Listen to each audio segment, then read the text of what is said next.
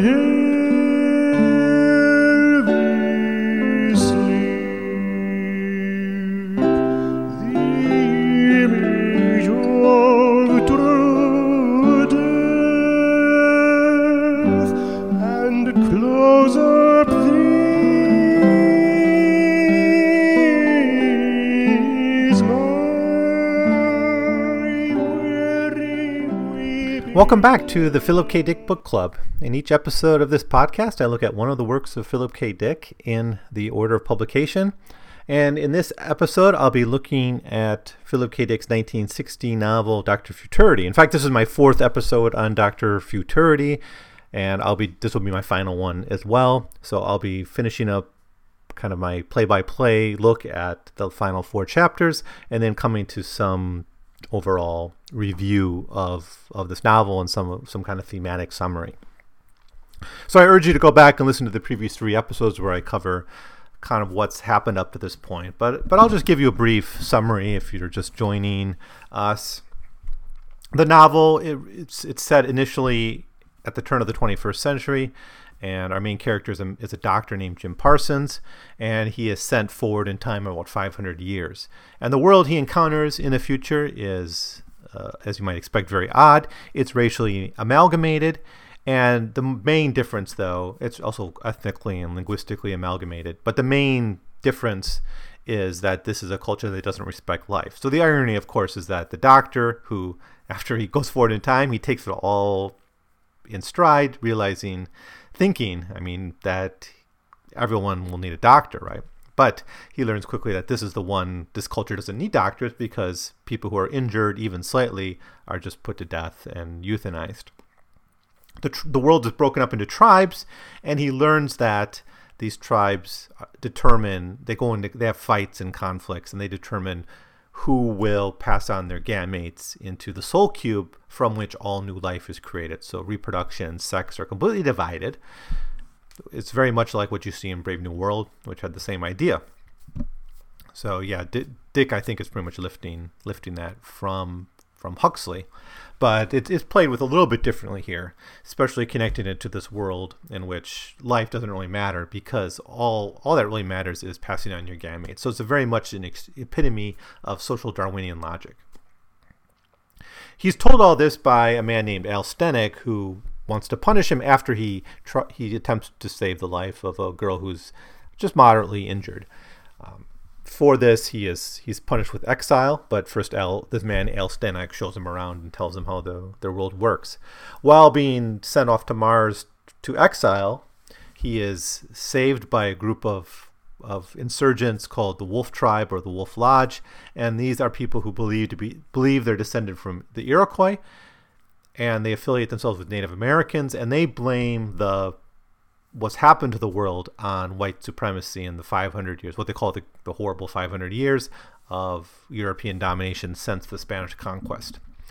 Now, one of their elders, a man named Corneth, tried to go back in time to stop Sir Francis Drake's explorations of California, trying to kill him with an advanced technology, hoping this would scare off future European exploration. But he actually was killed during this expedition. And Dr. Parsons is brought into the future specifically to save this man's life. He attempts to do it, and he succeeds in saving his life in a surgery, but moments later he comes back to see him and then again he has an arrow through his chest. So once again he's been killed. To try to figure out why this happens, they realize that their enemies have time travels, so Parsons wants to go back in time, especially because he realizes by looking at a picture of Sir Francis Drake that he looks a lot like Al Stenig. So he decides to go back in time on an expedition to the moment when Sir Francis Drake lands in California. And so he goes back there, and when he's there, he realizes that, in fact, yes, Sir Francis Drake is none other than the time traveler, Al Stenig. And so that's a lot of plot, but if you need more details and a little more look at the themes that Dick explores up to this point, please go listen to my previous 3 episodes. And I'm just going to kind of finish up the plot because basically it's all based on a plot twist. Thematically, I think there's not much more to say at this point, but it is important to kind of clean up the loose ends of what happens in the plot and explain everything. But then I'll go into a deeper look at the major themes of this work, and then also give my overall point of view of why this book shouldn't be so commonly disregarded by Philip K. Dick fans. So where I left off last time is Parsons sees, he's back in time, back in the 16th century. He sees Sir Francis Drake and identifies him as Stennok. He reveals himself, and Stennok understands who he is, which shows you that whenever Stennok went back in time, it was after he had already met Parsons. So Drake, Stennok, whatever name you want to use, decides to let Parsons go his own way. And then Parsons goes to try to find Corneth in order to complete his task of saving his life. And he thinks the way he has to do that is by stopping the initial wound, the initial injury that was inflicted on him.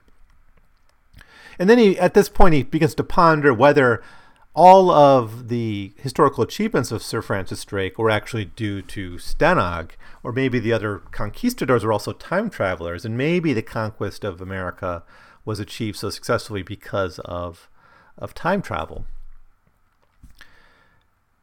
Parsons meets two women that he recognized, but he knows them from when they were much older. And these are actually two of the Wolf tribe members named Jephthah and Nixia. They're like the oldest women of the Wolf tribe in the future. But they're actually back in time on a previous mission to the past. Dolores, he knows, who's his lover now in the future, actually looks very much like a younger version of Jephthah, and this Wolf tribe is very much interbred, and people marry brother and sister, and their gametes are all from Corneth, this kind of elder of the tribe. So there is kind of a similarity physically of all these people. So he does eventually, though, find Corneth at the edge of a cliff and sees that he's preparing to kill Drake, who we know is actually Al Stennok. Parson tries to alert Corneth to his danger he's facing, because he thinks this is the moment in which Stennok is going to shoot Corneth and cause the wound that's going to kill him. And he wants to go and approach Corneth and give him a better plan of how to kill Drake. He basically says that this plan of yours isn't going to work. Maybe we can come up with something better. But when Corneth realizes that Parsons is in disguise and possibly a time traveler, he attacks the doctor. A fight breaks out, and the fight results in Corneth's accidental death due to an arrow through his chest. So the plot twist here is essentially that Jim Parsons all along was the one who killed Corneth. But this still leaves a question of who killed Corneth the second time, because Parsons did save his life at one point, but then an arrow was returned into his body. So who killed him the second time? Parsons thinks that maybe it was a future version of himself, who maybe went back in time using the same kind of time travel device, but he went back in time at some point to prevent Corneth from waking up and pointing him out, which is kind of a fun idea. It's a fun time travel story at this point. Now, so Jim Parsons here has a dilemma. He's certain that the Wolf tribe will kill him if they find out what he's done, that he's been the one who killed Corneth. And this has been their obsession for 3.5 decades at this point, was revenge for this death and try to revive him, their patriarch. So he knows that he's not going to survive any outcome that involves him telling the truth. Yet at the same time, locating Drake and Stennok will result him in basically being sent to the prison colonies, which he was originally saved from by the Wolf tribe. So either option is bad in his view. He has an alternative in mind, and that's to wait 16 years until the next encounter with Europeans in 1595. So he knows enough history to know that after Sir Francis Drake's first encounter, there's not going to be another one in this area until 16 years. And then return with the crew to England. And then maybe he can live out his life in England. And again, maybe use his skills as a doctor at this point. But before he can make his decision, he's found by the Wolf tribe, particularly he's found by the contemporary versions, or the ones contemporaries with him, the 25th century versions of Helmer and Loris. He explains what happened, and he's brought before the Wolf tribe, and the Wolf Lodge, and he explains what happens, but Nixia decides to punish Parsons by leaving him behind in the past. And he is in fact abandoned in the past. Parsons wonders how he could have gotten access to another time ship to kill Corneth the second time. So this is the question he has. If he's really the one who kills Corneth the second time after saving his life, why does he do that? And how did he have the technology and the chance to do this? Now he's waiting, and it's about but before he's not waiting too long, but Loris returns. And it's just moments for him, but actually it was about a month for Loris. She returns to bring Parsons back under her protection. So she's changed her mind. She doesn't want to see him punished. And therefore she goes back to and pulls him back to the future. So the time in the past is at an end. It's a nice thing about time travel stories, of course, is that you don't always have to wait, because you can use time travel to speed along things. So Loris brings Jim Parsons to the safe location within the Wolf Lodge, and she assures him that he's safe from retribution from her brother Helmar, who's the most angry to find out that Corneth was killed by none other than Jim Parsons. But instead of resting, he seizes a time ship over Loris's resistance. He goes back in time a day and a half, which is the time that Corneth dies the second time after the initial surgery. Lacking an arrow, he finds he has to go back actually in time 35 years to when Corneth was planning his execution of Drake. He steals an arrow from Corneth at that point, returns forward 35 years back to the time after the surgery, visits Corneth, who's recovering from his own surgery. He chooses at this point not to kill Corneth, and he takes the time ship forward, finding that actually someone else completed the task of killing Corneth yet again. So it's a bit confusing, but eventually it comes down to that he basically assumed all along that he was going to be the one who kills Corneth the second time, basically to shut him up, to make sure. But that doesn't make much sense, because the cat's already out of the bag about who killed Corneth the first time. So who does it? Well, someone else does. And he realizes that it was likely Helmar who killed Corneth the second time, even though it was Parsons who seemed to have brought the arrow that did the deed.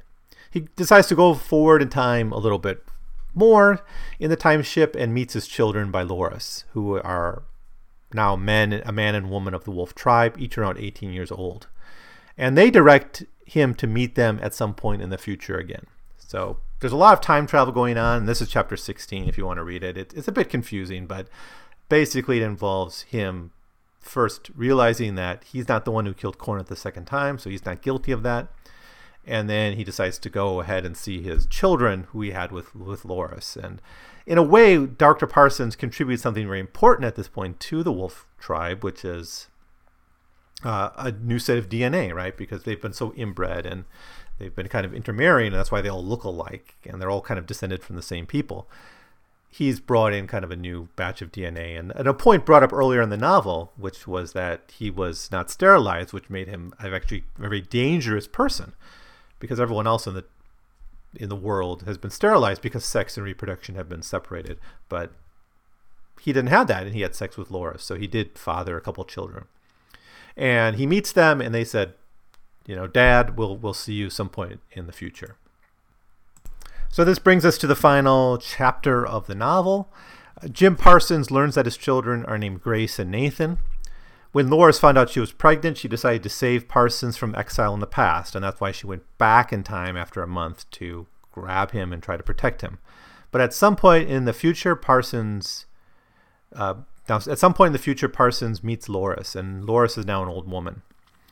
The Wolf Lodge has stopped making these efforts going back in time to kill Drake, but Stenag, in fact, stayed on in the past as Drake for 10 years to ensure the timeline and ensure continuity. The Wolf Lodge has also decided to stop tampering with the past, but instead have taken on the symbol of the Caducees, the kind of the symbol of the doctors, right? Those two snakes. And they attempt to, instead of trying to change the past, to actually try to improve the future. And the way they try to do this is by preserving the knowledge of being a physician, basically restore this profession, restore this craft of valuing life over death. In addition to reviving the profession of the physician, they're pushing for an end to the forced euthanators and the revival of of natural childbirth. So they're basically trying to bring back some of the best elements of the old world that were abolished by this new culture that emerged. Loris is now the Mother Superior of the Soul Cube, and she has herself saved many men from sterilization. By dying, Cornith has assured the legacy of Parsons will continue in the Wolf tribe rather than being the sole source of gametes for the tribe. Parsons, at this point, decides to return to his wife in his own time. He is therefore they use the same time travel device to return him to the road on San Francisco where he originally had the accident. Parsons hitches a ride with someone who comments about his strange clothing. And this is kind of humorous because when he was first brought to the future, the first thing he did was hitchhike, and the man that he meets immediately comments on his strange clothing and calls him sick, and because he had pale skin, no one had that white skin anymore, so he thought he was sick and commented on his strange clothing. So the same thing happens to him now, and the novel sort of basically ends as it begins. So from the perspective of people in the turn of the 21st century, Parsons was just in a car accident, but from his point of view, he had this long adventure involving time travel in the future and all that. So that's the novel. It's a nice condensed story. There's not any real questions at the end. It is what it is. But thematically, I think it's quite rich. So that's what I want to talk about next. And I think that where we need to start is really this question of, I guess, of youth, of age, and stagnation, right? So the culture that's the most stagnated is the mainstream society we have, but it's a completely youthful society where people don't really age. Most people die before 30 years of age. But nothing changes. And the culture that seems to have an idea of being able to adapt to the future has old people. So is Dick criticizing youth here and saying, no, really, we kind of need the wisdom of the elders, and we need to not assume that people are useless once they have the first kind of crick in the neck? Well, we have a very hyper-social Darwinian world of Dr. Futurity. There's really no need for humans to age beyond their reproductive years. So the ideology of the society then glorifies death. Once you pass on your gametes, if you prove yourself worthy, then your job's done at that point. You're just kind of wasting space after that point. And this is kind of this brutal Darwinian logic. I don't even know if Dick talks about it directly in terms of social Darwinism, but it's certainly the subtext. So those who achieve victory in their short life, have the promise of their genes being passed on in this giant eugenics project. Despite the promise of rapid social change due to the survival of the fittest, and that's how it's justified, this whole system is justified in the fact that each generation is better than the past, society seems largely stagnant. In many ways, the future described in this novel is more akin to gerontocracy, kind of the rule of the elders. But in fact, we have no elders here, but what we have is kind of the enduring legacy of the past. It's stuck in a single path. There's no new ideas, and everything gravitates to this. This is the system that's going to be sustained forever, it seems. War has literally been declared on the youth here in the sense that they die by the millions, right? People die before they're 30. So the youth are just there to pass on their reproductive material. The only thing that's valued about them is the slight possibility that they'll be chosen to be the next generation. They have no other use, right? They're not really that creative, essentially. At least not in a social sense. They do have music. So Dick maybe is pointing out here that this mad dash for progress ends up with stagnation, or eugenics and the social Darwinian logic is actually not progressive at all, but actually it leads to stagnation. So I think that's how I want to understand it. It's also the world that we have here is got some Malthusian logic in it, and that is especially in how they want to control population. The idea is you can't have too many people because that's going to cause social unrest, right? We need to kind of maintain the steady population. If we can't have population growing too fast, because that causes all these problems. This goes back to Malthus, who thought this, right? He was looking at population trends in the early 19th century and saying, well, if population keeps growing like this, we're going to run out of food. right? And we still hear this kind of Malthusian logic, like there's too many people on the planet, right? The climate, but now it might be not about food supply. Obviously, we have more than enough food to feed the world. We waste more food than we would need to feed all the hungry people. But it's maybe framed in terms of climate change or ecology or resource use or garbage and waste and things like that. But so the Malthusian logic is still with us, and there's a bit of this here, especially in the way that everything is controlled. The whole population's numbers are controlled by a central bureaucracy. I'm sure there are people who think that would be a great thing, actually. Dick doesn't. Dick is very anti-Malthusian, not just in this work, but especially in Crack in Space, in the Pre-Persons, and other works. Now, what about this conquest of the New World? So the resistance to the death cult in Dr. Futurity comes from people who maybe aren't Native Americans, but they see their ancestry tied to Native Americans. What they've inherited from their identification with Native American culture, and Dick seems to suggest here that they're not really Indians. At least that's what Parson thinks. But it doesn't really matter because they blame Western civilization for this obsessive focus on progress. And that's kind of the original sin of this world. And I think here, it's associated with the frontier, of course. We're talking about the conquest and of the Americas, which was, of course, a frontier experience. And I think here Dick is showing a little bit of ambivalence, and maybe the first sense of his ambivalence about the frontier. Now, this was written in 1953, so at the time he's still writing a lot of works that have this kind of glorification of the frontier and presenting it, his efforts to present it as a place of social creativity, of experimentation, of a way to get out of kind of stagnation. Other works from this early batch, like The World Jones Made and The Man Who Japed, Solar Lottery, have a much more optimistic view of the frontier. This one doesn't, not as much. I'll come back to the frontier in a bit, but now their solution, the solution of these people who associate with the Indians and hate Western civilization and blame Western civilization for the decline of the world they live in, is to go back and murder the early conquistadors. Now, this is very ahistorical. It's very naive. It's the kind of this idea that if you can just kill one person, you could stop it. Well, there's several examples of explorers and conquistadors and who were killed in their efforts. Captain Cook was killed in the Philippines. Magellan was killed or maybe he was killed in Hawaii. No, Captain Cook was killed, I think, in Hawaii. Magellan was killed in the Philippines. So, this didn't stop the conquest of the West. So I think there's a bit of naivety in this idea that if you stop Sir Francis Drake, this will close the door on European conquest. And I think Dick realizes this too, because he shows it as a very futile quest. And what they really need to do is actually revive the traditions that are valuable. The way you stop the death cult is you revive an interest in life and in saving life and natural birth, and you confront the Malthusian logic straight up. You don't try to go back in time and fix some little thing and hope the dominoes will turn out differently.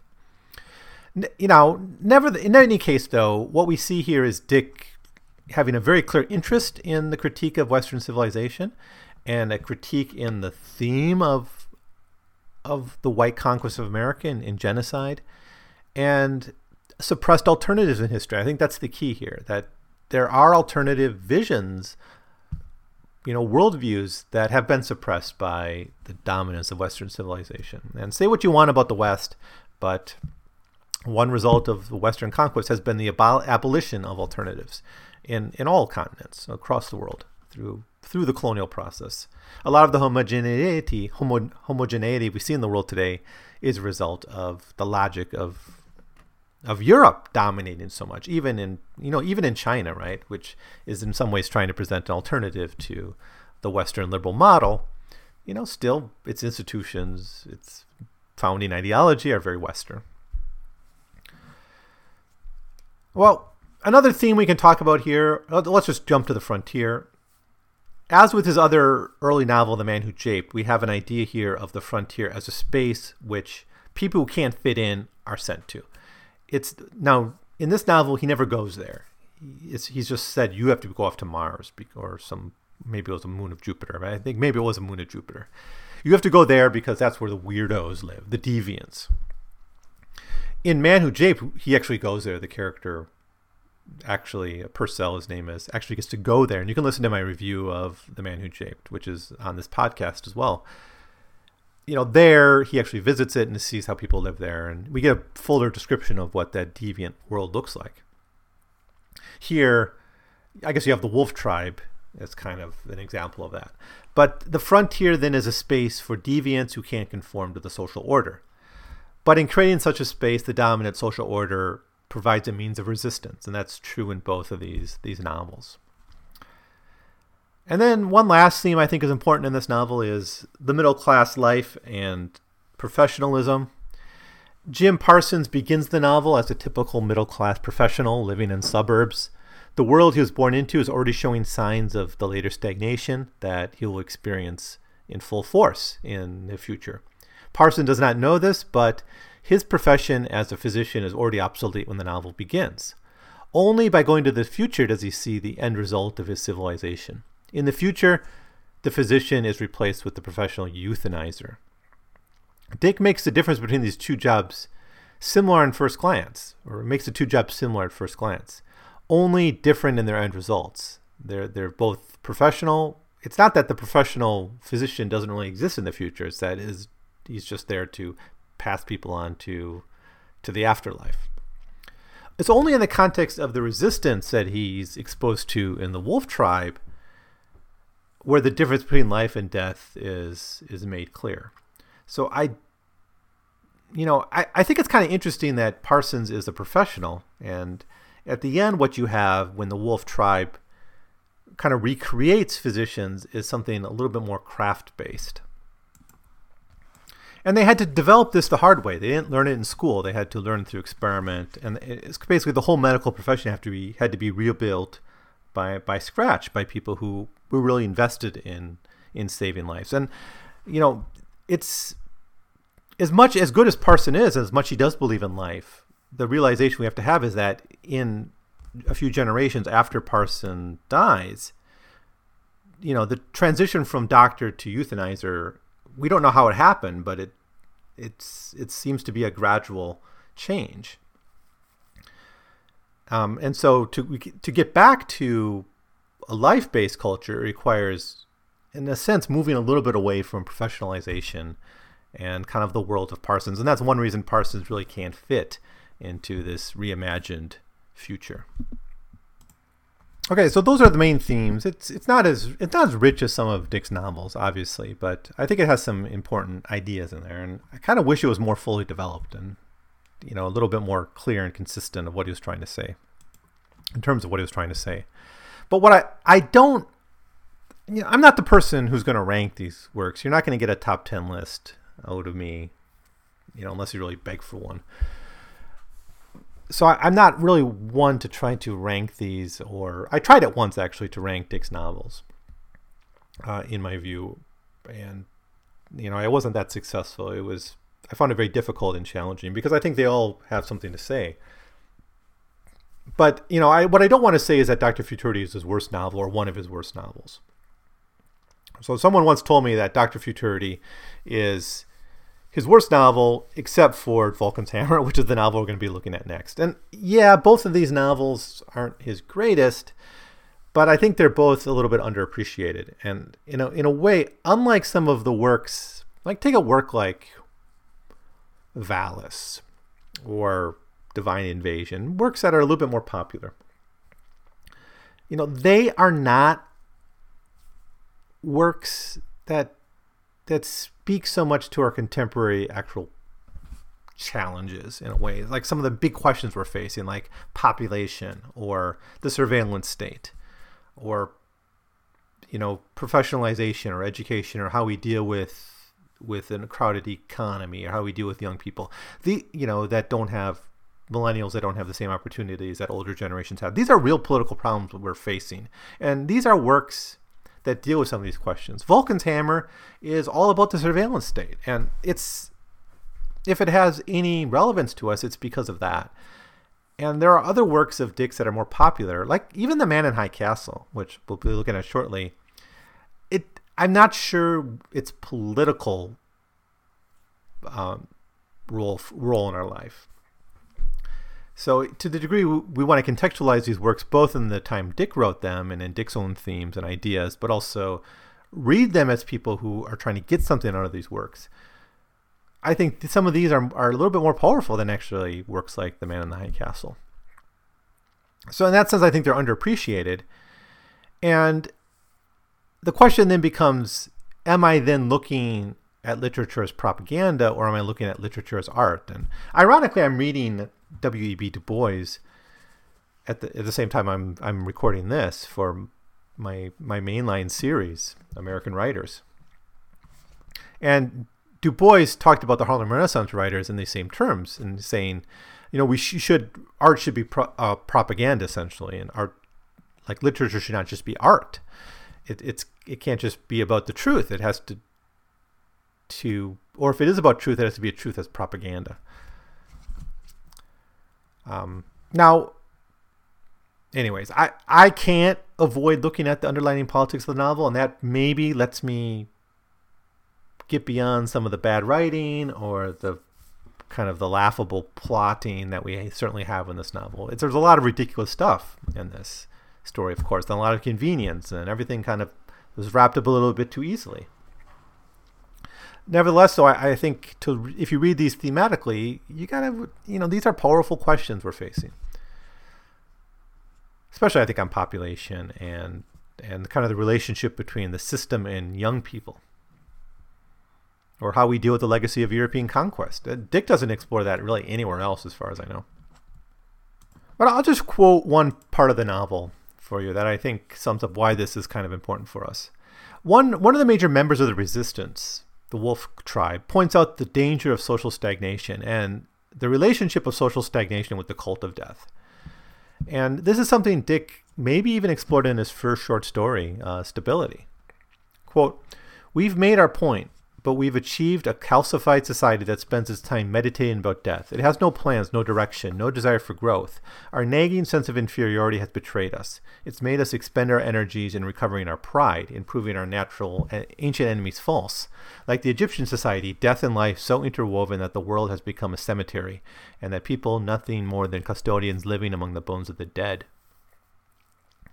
So, it goes this quote goes straight to the heart of Dick's politics, and I think it's really relevant to us in this era of late capitalism, in which I don't know if we want to go as far as to say we're in the death cult, but we're certainly not ecological. We're certainly not thinking about ecology, and we're not nearly enough, and we're not addressing the crisis we're in with any degree of seriousness, or not the seriousness we need.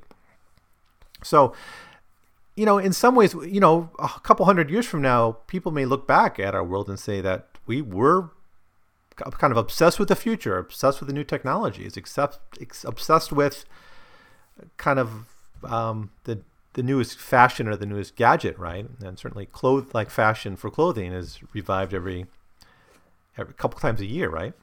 The newest trends in music the same way. But in all of that, we haven't really sanctified life in the way we need to if we want to survive as a species.